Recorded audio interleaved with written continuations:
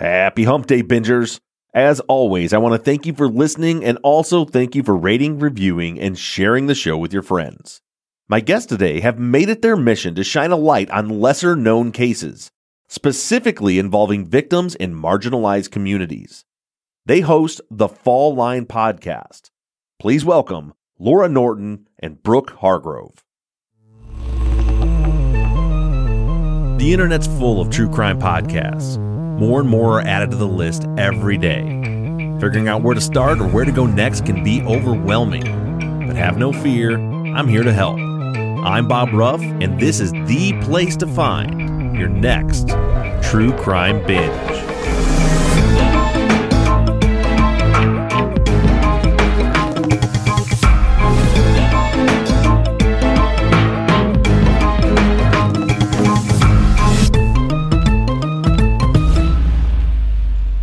All right, so I should point out to listeners, this is first Erica, our production manager, you guys have heard me talking about, happens to be in Michigan this week, not Texas, but we're here in Michigan.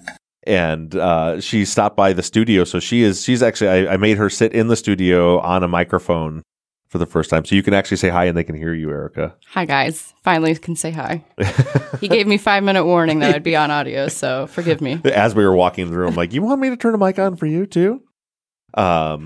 So tell me about yourself. So we have Laurah and Brooke. First of all, who's who? So I know your audience can see this. I'm Laurah. I'm Brooke. Oh, okay. So the one who raised her hand first, that's Laurah. Laurah appears to be the taller of the two. Yeah, I'm the tall one that wears black. I'm the host, and I do the writing and research for the show. Okay, and then how about you, Brooke? What is your role? I do the family interviews. Oh, nice. And so that, it's interesting. We just, as I was looking to hook up with you guys, we just did an ad for your show on Truth and Justice this week. And I was talking to Maggie and I saw that she was just on with you guys. I thought I think I just did an advertisement for them. Yeah, it really synced up. Yeah, it's perfect. Okay, so let's start. So Laurah, I see that you do the writing and the research. You're a writer by trade. What do you do? What did you do before you became a podcaster? So my area of specialization is creative nonfiction. And like most writers, I have a second job. So I teach. I'm a professor, and I teach narrative creative writing and podcasting, actually. And that's sort of how I fell into all of this. And I've been friends with Brooke since college. And when I started my own podcast, I knew we were going to be working with families and working pretty intensely with families. One skill I don't have is talking to people about traumatic incidents. I would say that I have the opposite of that skill. So it's, because I have a research brain. Right. So, and I reached out to Brooke. She's a licensed professional counselor. And we happen to both be back in Atlanta, where we're from, and we both have kids about the same age. We're spending lots of time together. And I asked her if she would be interested in doing that part. And she was, thank goodness. And so we started doing the work together that way. And it ended up just being really organically, just worked really well for her to work with the families and for me to work with experts. And on the research, I do a lot of archival research because we do cases that don't get much coverage.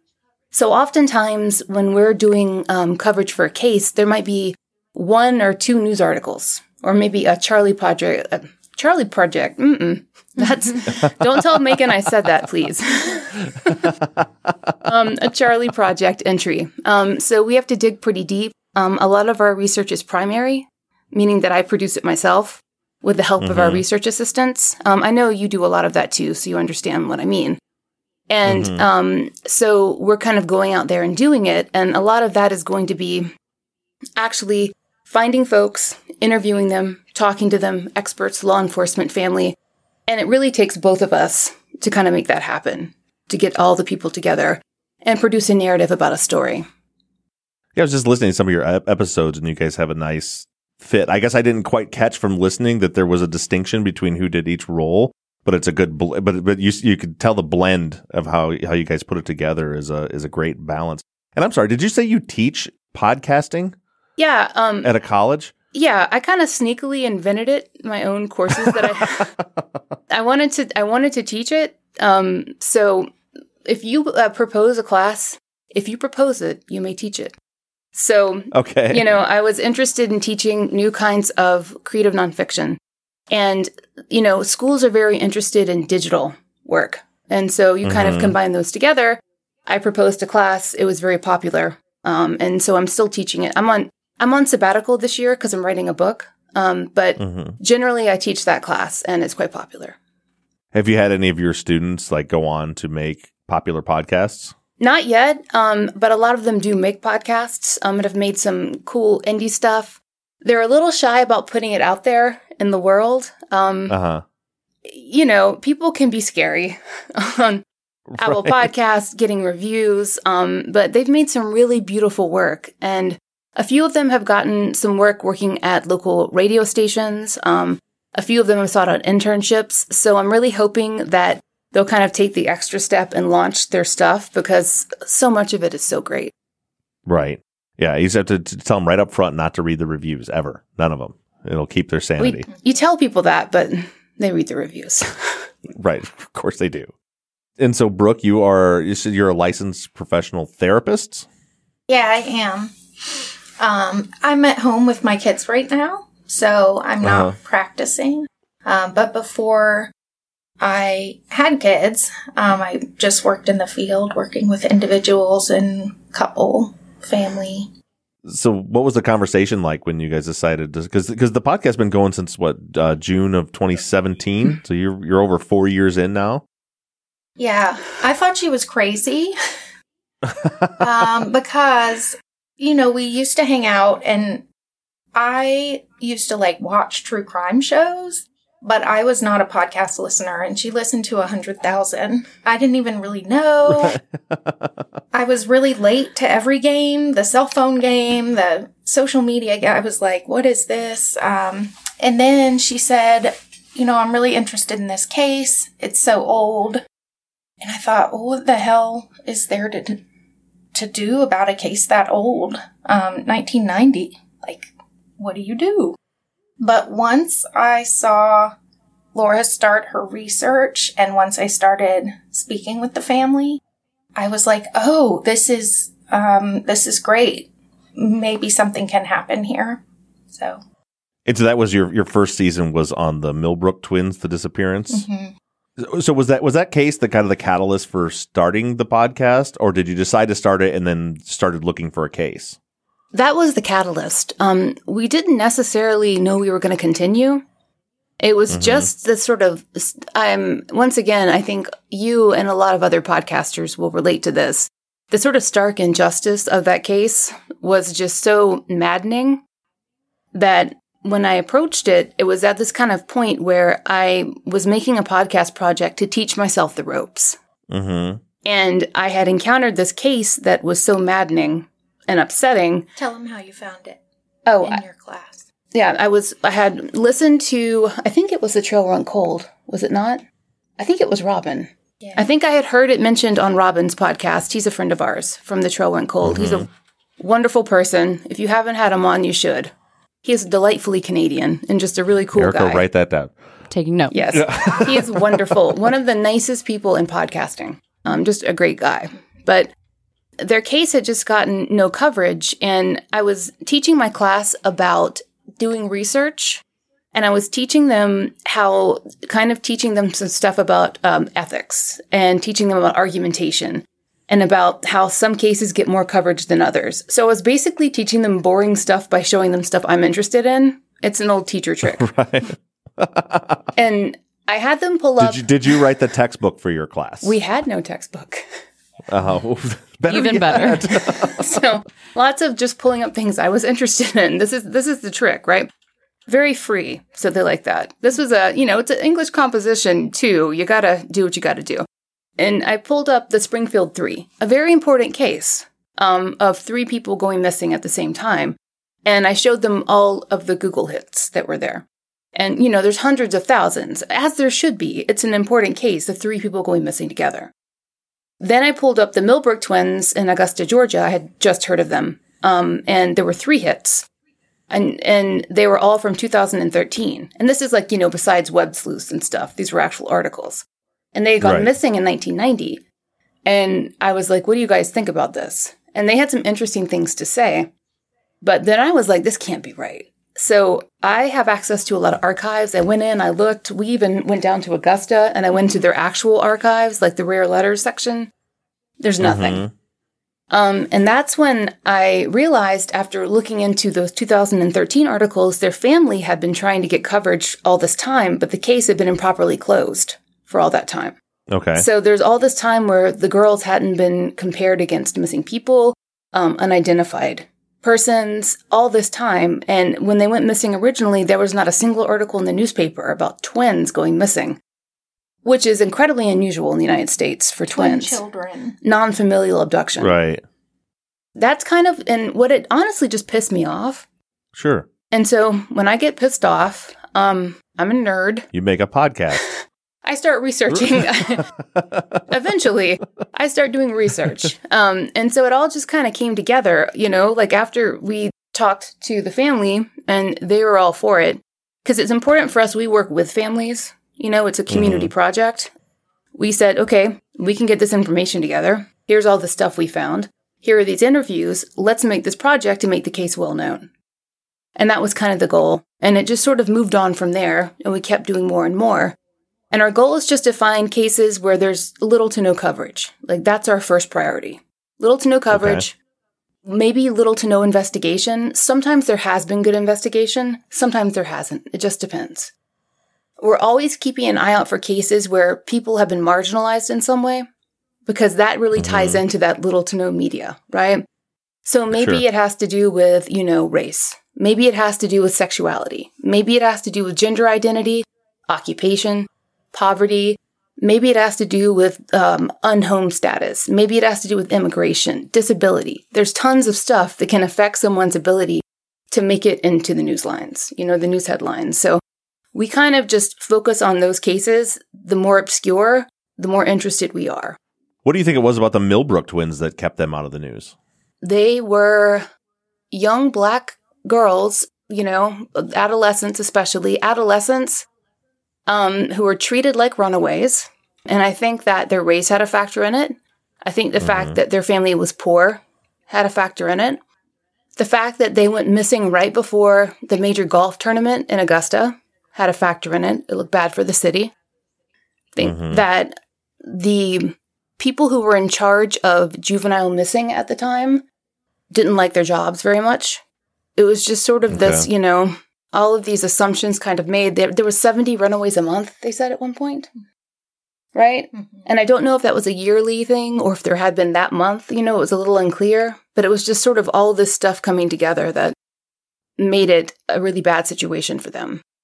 And although the family was reaching out to local media and trying to explain that this was out of character for the girls, there were no circumstances that would lead anyone to believe that they had both run away. They were not popular victims.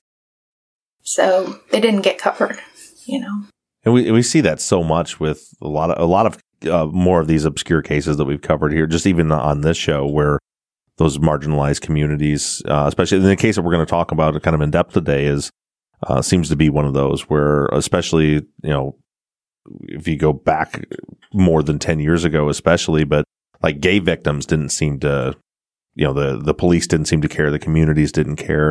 So I think it's really cool that you guys are like focusing on those. And it's a big leap to take to get into a very saturated space of true crime podcasting and take on cases that are not already in the zeitgeist that people haven't heard of.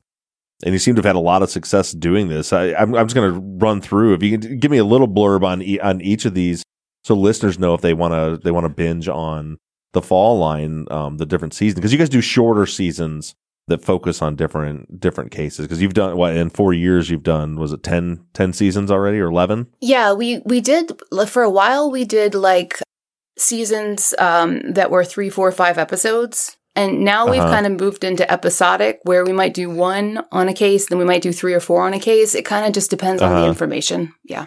Your season 1 was the Millbrook twins we just talked about. And then season 2, you covered Monica and Michael Bennett, which is another disappearance in 1989. What's the basics of that story? These were also siblings, and they were young. They were in their teens. They went missing in Brunswick, Georgia in 89. And again, their family was very interested in finding out what happened. They have still not been located. And we were able to go down and speak to them, and Laurah was able to do some research.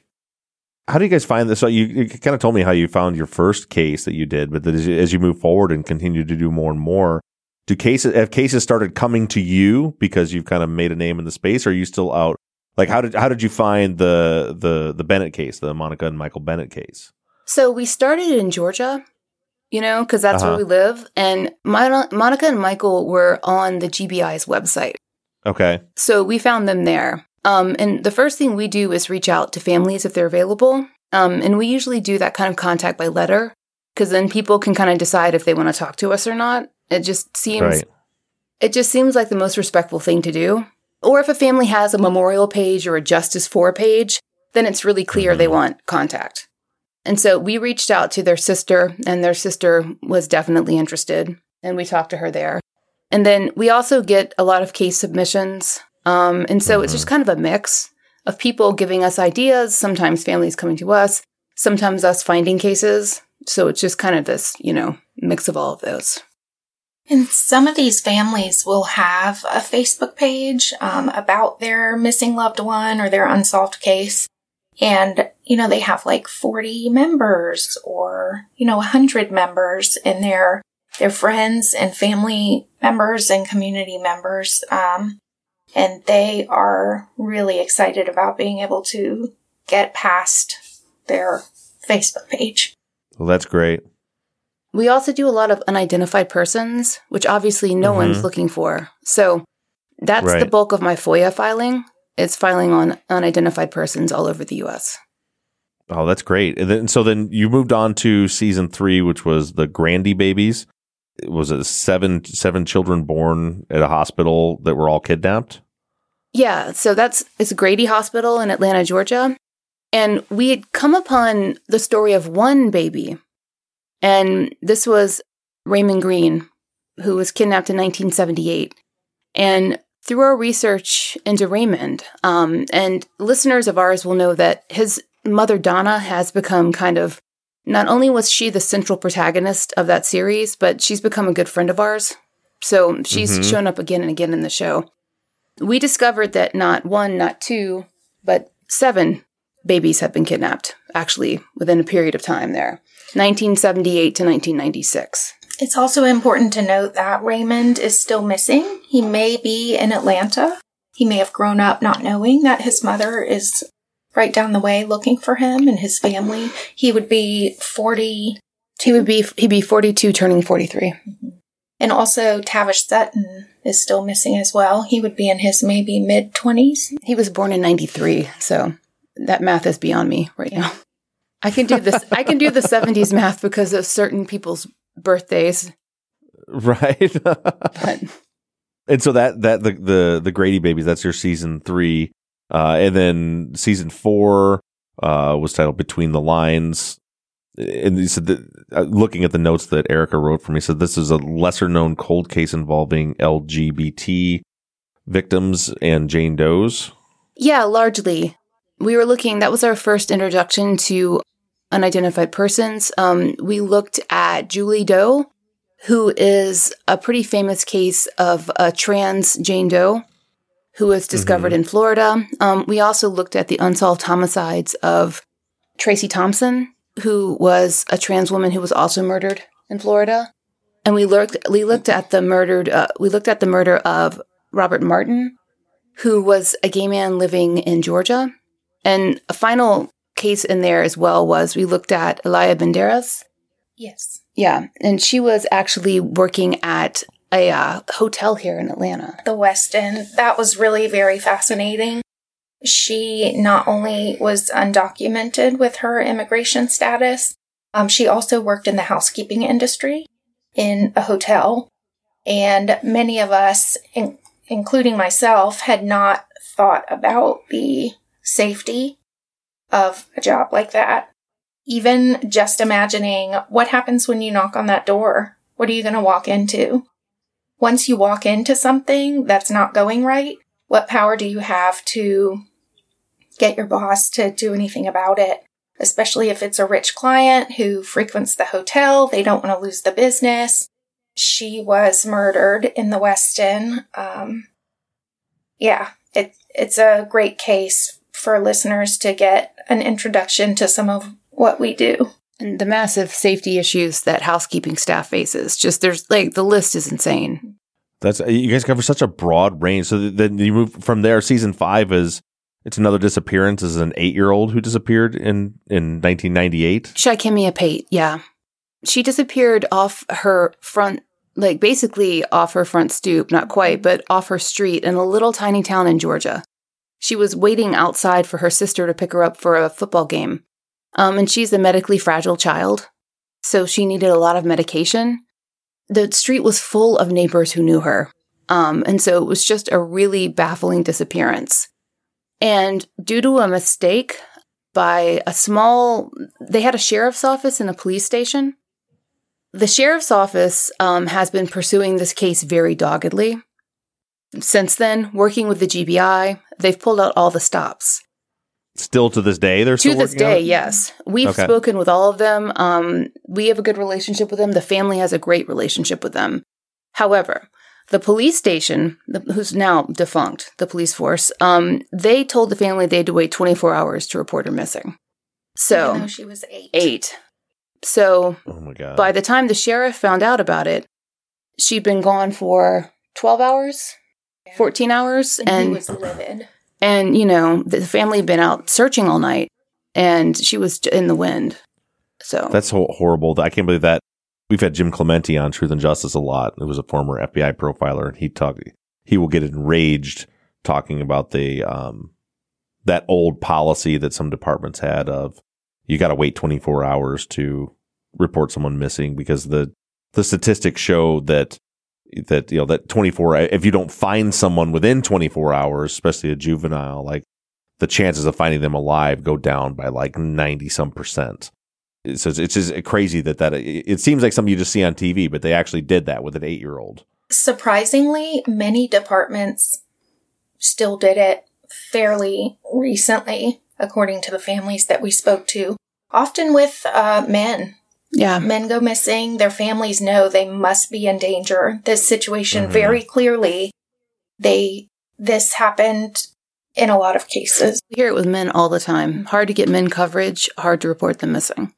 God, that's so strange, because talk about a not very marginalized community.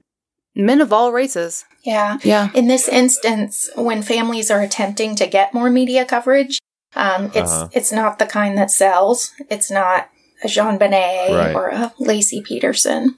Yeah, I guess that makes sense. I never thought about it that way. But it's interesting that they have a hard time getting both help from the police and from the media when men go missing. You're supposed to be out having fun and partying. That's the assumption that's made. Right. Well, we're big, strong, and handsome. We can handle ourselves. Yeah, exactly. Of course, no reason to go look for us. By the way, if I ever go missing, that's not true. I'm none of those things, so come look for me. We've got it on tape. Yeah, right.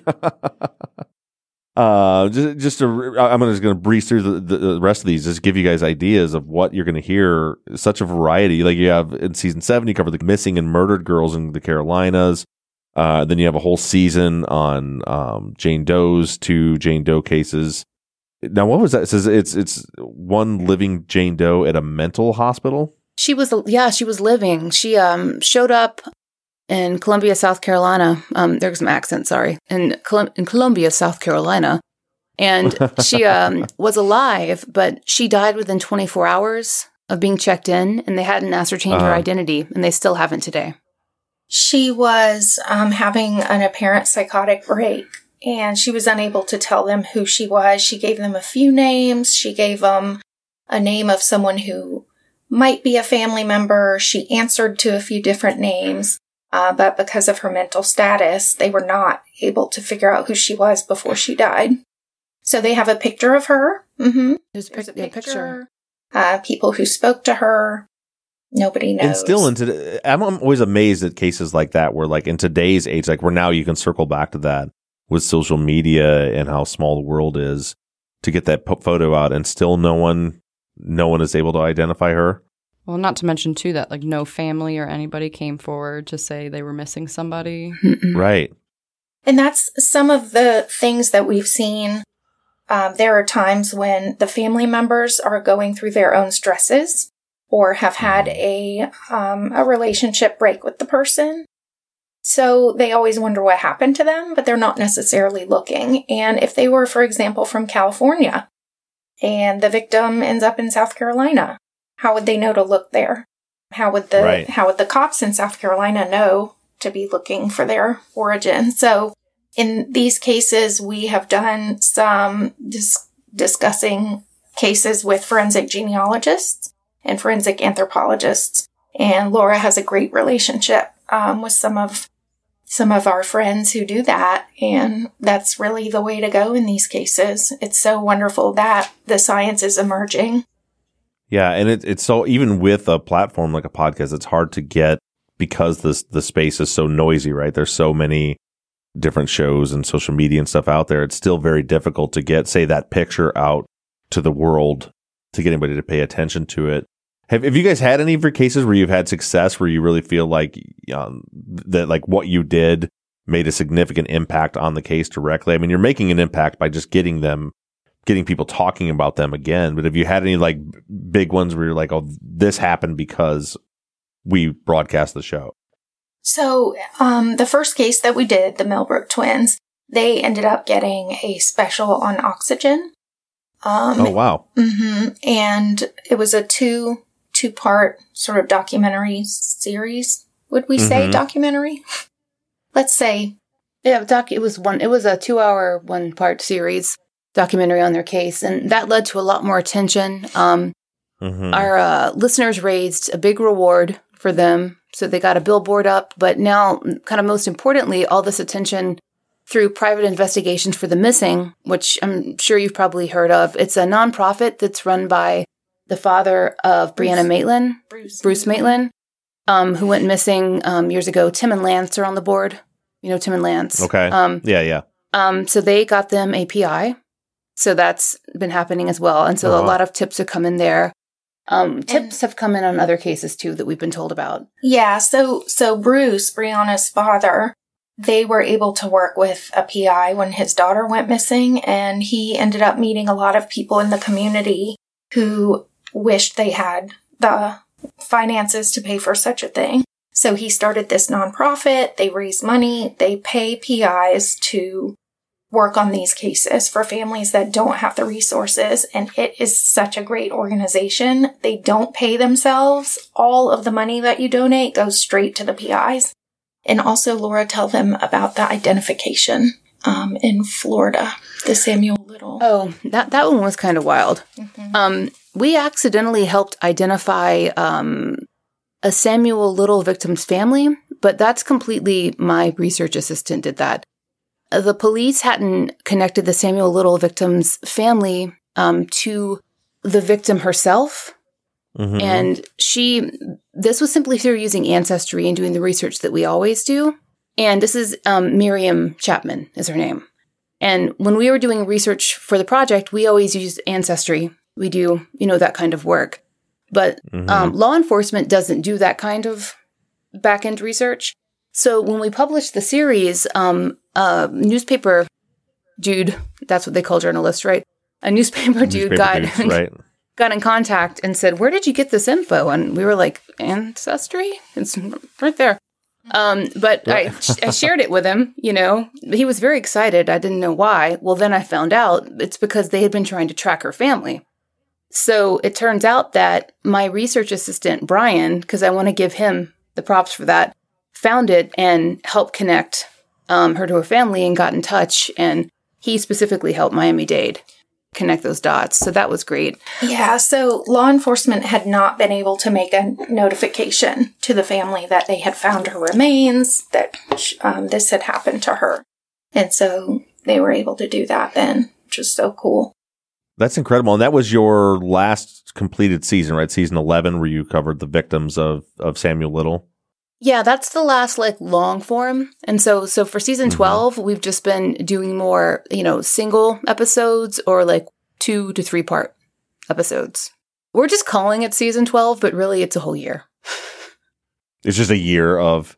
It gets tricky. Have you guys found as you're making the... Because I have gone through with Truth and Justice and redone the numbers and titles of our episodes at least 6 times over the last 6 years. From the way because we're just changing the way we format and, whether we're doing it seasons or episodic, if it's just continuing on. And so have you guys had to do that? Or you just like you've been doing seasons, so this is what season 12 is, even though season 12 doesn't look like season 11. It's because Apple will get angry at us and put it all at the bottom if we don't make it 12. So industry secret, it's all 12 now. It's just 12 forever. And we get bad reviews because people are like, I can't find my way through this Apple podcast. Confusing. Bad reviews. So we just make it all 12 until next year it will be 13. The biggest problem I've had with Apple, like with that, is they only show your most recent 300 episodes. And so, like, for us, like, some of our more season 1 and season 2 were like some of our most popular, 2 of our most popular cases, the Anand Syed case and then Ed Yates, who we actually were able to walk out of prison. And so we get new listeners that want to go back and hear the Ed Yates story, and they're like, it's gone. They think that Apple's the only possible place to listen to podcasts. They're like, it's gone. Why isn't season 2 there? But you just have to go literally anywhere else besides Apple, and they can listen to season 2 of Truth and Justice. I didn't know they did that. Yeah. They only the top, or only your most recent 300, unless they've changed it. But I only knew that was an issue when people started telling me that season 2 was gone, and I'm like, it's not gone. It's right there, but it wasn't right there. I think they might have recently changed it. Did they? Yeah, so they're back now. I think they're back. Don't tell quote Apple me on that, but I listen on Overcast, so. Well, hopefully the Apple people aren't listening. They don't. Not after this, right? I mean, the last time the Apple executives listened to us. So the case we're going to talk about today is part of season 12. Now, I think you guys haven't, as of when we're recording this, you haven't covered the case yet on the show, right? But by the time this airs, which will be in 3 or 4 weeks, it will have been covered. Yeah. So we'll be in the True Crime Binge time machine as though this has already been discussed on your podcast. So tell us about the case of Brian Worley. My husband said it's a German name. It's some famous auto part, apparently. He saw me writing it. He said Worley, and I was like, okay. But it's Worley's the family name. It's how the family pronounces it, yeah. So when we're talking about Brian Worley's case, this is another Georgia case. And we always kind of circle back to Georgia, not only because it's where we live, but we really like to travel to talk to people if we can. We love doing in-person interviews, not only for the tape, but we can often get to files easier because whenever you can go in and talk to folks, like, in law enforcement, you can almost always get more. You can get to know them. You can interview them. But especially for Brooke, you can get the family interviews in person. And those work out way better. But the basics on Brian Worley. Brian Worley was nearly 40 years old when he disappeared. And he disappeared in September of 2009. And he was in kind of an interesting place. This was the same week of the Great Atlanta Flood. This was a really serious flood. It flooded all of metro Atlanta, which is, the city proper, and like 7 or 8 counties around it. It cost millions of dollars to deal with this flood. And he had to drive through it, the tail end of it. Even though he lived in, interior of Atlanta in this really cool neighborhood called Morningside. He lived there with his partner, Jeff. They'd been together for about 12 years. They had these awesome dogs. They had a very nice life together. But he had to make it over to Carrollton, Georgia, which is west. Is that right? I should not ask. I got no idea. I'm so sorry, Carrollton. I'm pretty sure we take 20 west to get there. Okay. Fairly certain West Georgia is the college. Yeah. Yeah, west. I looked at the map 12 times, but my brain just eats directions, not spatial. Put it this way. It's about an hour away. It's about an hour away from where you are. Yeah, an hour away from Atlanta. And he was having to travel back and forth quite a bit to Carrollton, Georgia, which is his hometown where he grew up. He grew up in this very big happy, kind of chaotic Catholic family. They were originally from Pittsburgh, but they had traveled around a lot for his dad's job. He was one of the younger of 9 kids. So 2 parents, 9 kids. And by the time he was born, he already had nieces and nephews who were also kids. So by the time he's in junior high, he's got all these little kids running around. And he's Uncle Brian, who's, a few years older. So he's playing with them. He's wrestling around with them. He's kind of like the overall favorite uncle of all time for obvious reasons. Mm. But by the time he has gotten a little bit older, he's living in the city. He's driving back and forth to Carrollton so much because his parents had been really ill. So ill that at one point he had to actually move back to Carrollton to care for them.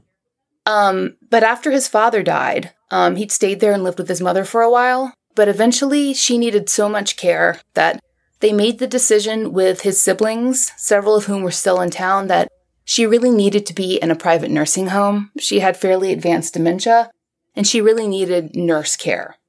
So the last few things that needed to be done were they needed to get some documents signed. And for that, he needed to go to probate court. He had a probate court appointment in Carrollton on the 24th. So on the 22nd, he had to set out for Carrollton. Unfortunately, it was during a flood. So what would normally be like an hour-long trip ended up being 6 to 8 hours. That's driving through flooded Atlanta streets, having this sort of circuitous journey, just having to turn around. It was incredibly stressful. Really dangerous driving situations. And his parents' big old Buick LeSabre that he'd been driving, so bad that he actually had to pull over at a restaurant and have a drink, which is not something that he did. But he finally made it into town. He called everybody, said, "I'm alive. I will talk to you tomorrow." The next day, September 23rd, he's seen that day because he stops in. He says hello to his sister Anita, who lives in town, her husband Spencer. He calls his partner Jeff. He calls his niece Amanda, who is one of his closest friends. She's living up in Ohio going to graduate school. But it's important because he talks to all of these folks. He talks to them about his plans. And there's a couple important plans that he has, and one of them is what? So, first of all, he was telling on the phone, he was telling the relatives that he was looking for this receipt. He was supposed to go to probate court in the morning. It was a sort of a routine matter where he was presenting receipts and things for his parents' estate. He was looking for this one receipt, and it was really pissing him off. He couldn't find it, so he was going through the house. He also told his niece that he was talking to and his brother-in-law that he wanted to go buy a topographical map.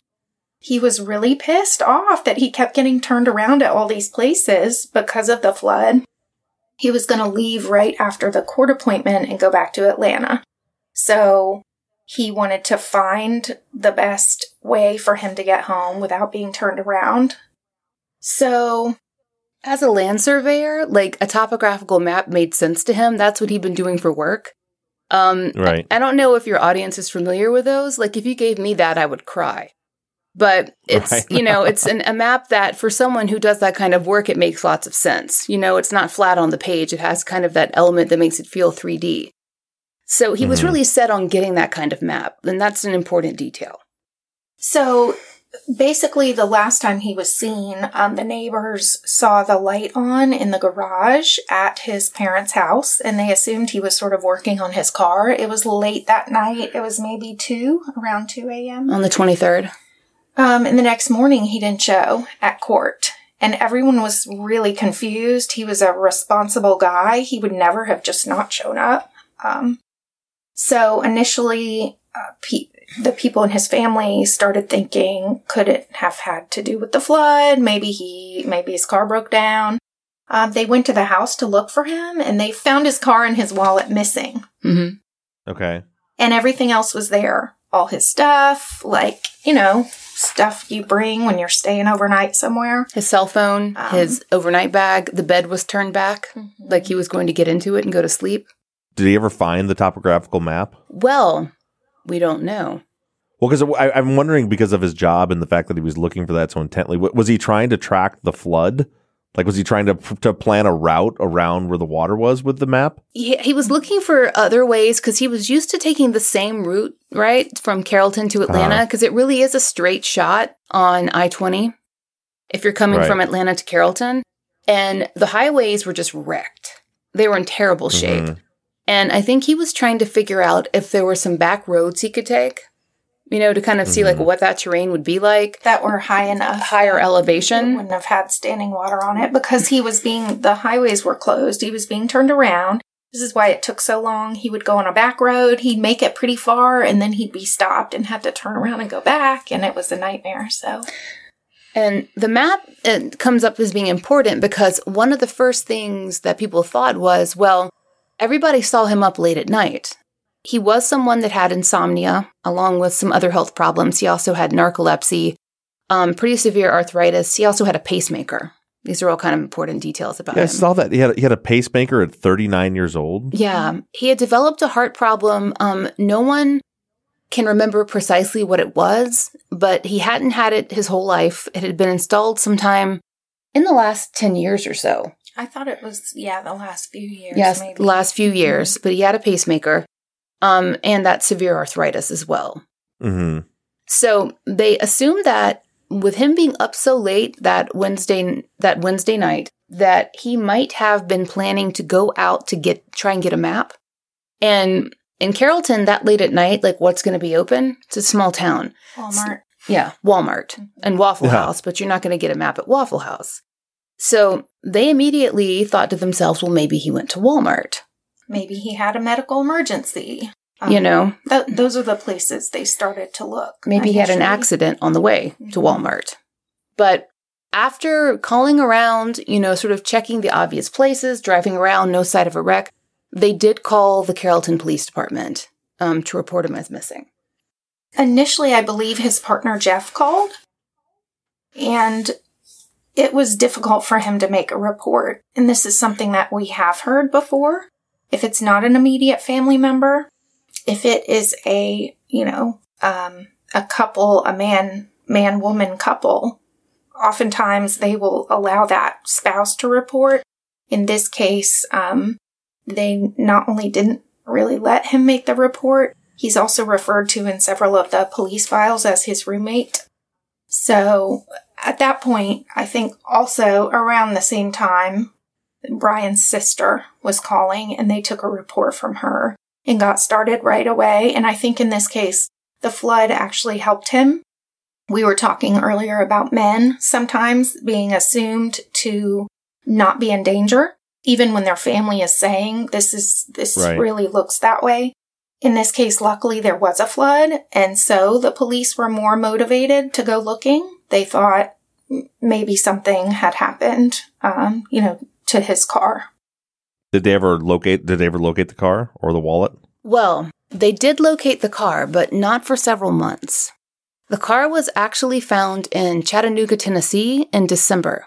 And the car was, and this is sort of interesting, because in between that time, there was this kind of theory that perhaps he had kind of left on his own volition. Maybe he had gotten sick of their relationship, the relationship with Jeff. Maybe he had sort of taken off. Although his social media was checked, not social media, he didn't have any. His texts were checked, his cell phone was checked, phone logs, email, there was nothing like that, no unusual numbers. But when his car was found, it kind of changed the game a little bit. And another thing I should add at that time was that his spouse had also been cleared. Not only had Jeff taken 2 polygraph tests, but it was pretty clear based on phone records that he was in Atlanta at the time that this happened. Okay. Yeah. And also had been drinking that night pretty heavily based on his own admittance and also other friends who talked to him. He wasn't going to make it through a flood all the way to Carrollton. Right. So when the car was found in Chattanooga, that's a 2-hour drive from Carrollton. And the plates had been changed. They were Tennessee plates. I think they had been stolen. The Tennessee plate, the plates are interesting because the car was found in a residential neighborhood that was not a straight shoot from the highway. You'd have to make 5 or 6 turns. So you'd kind of need to know where you were going to drop the car off there. The plates had been changed, and the plates were probably changed sometime in October, about 2 to 3 weeks after the car was stolen. And what's interesting is, it turns out much later, the original investigator on this case retired about 3 years after Brian went missing. Then it was picked up by the investigators that we interviewed for our podcast. And they've done some great work. And one of the things they found was that the plate was actually run, Brian's car was actually run right after his car was stolen. The problem is that for some reason, it didn't trigger the system, even though it was reported stolen. So while they were searching for him in those first few days, some police officer somewhere had run his plate, and they just weren't able to make the connection. It just didn't trigger. Yeah, it was in 2 weeks, within 2 weeks. So it was, I want to say, like, don't quote me, but I want to say it was October 6th, 7th, somewhere in there. So his plate was run, and it was run within a few days of the same stolen Tennessee plate that ended up on his car. And his plate was run in Coweta County, which is in Georgia. And they can't, of course, prove that his plate was actually on his car at that time. Who knows? It could have gotten switched onto another car at that point, right? But it just didn't trigger Coweta, and it didn't trigger Carrollton. So she only found out that it had even been run when she decided to go back, the investigator decided to go back and just look through tons of license plate records and just noticed that. Yeah, it sounds like somebody must have slipped up and not put something into the NCIC system, because that's the system that is supposed to catch those things where you put in like missing persons and their vehicle and all of that. The case is fascinating. I'm looking forward to hearing the rest of the story once. I said as we're recording this, it's not out yet, and I'm sure all of you guys are going to want to check it out. Like we've gone through just some. We didn't even touch the surface of all the cases that Laurah and Brooke have covered on their podcast. So make sure you check them out. Their names are Brooke Hargrove and Laurah Norton. The podcast is called The Fall Line. Check it out. I'm sure it'll be your next big true crime binge. Thank you, ladies, so much for taking time out of your day to chat with me. It's been fun. Thank you.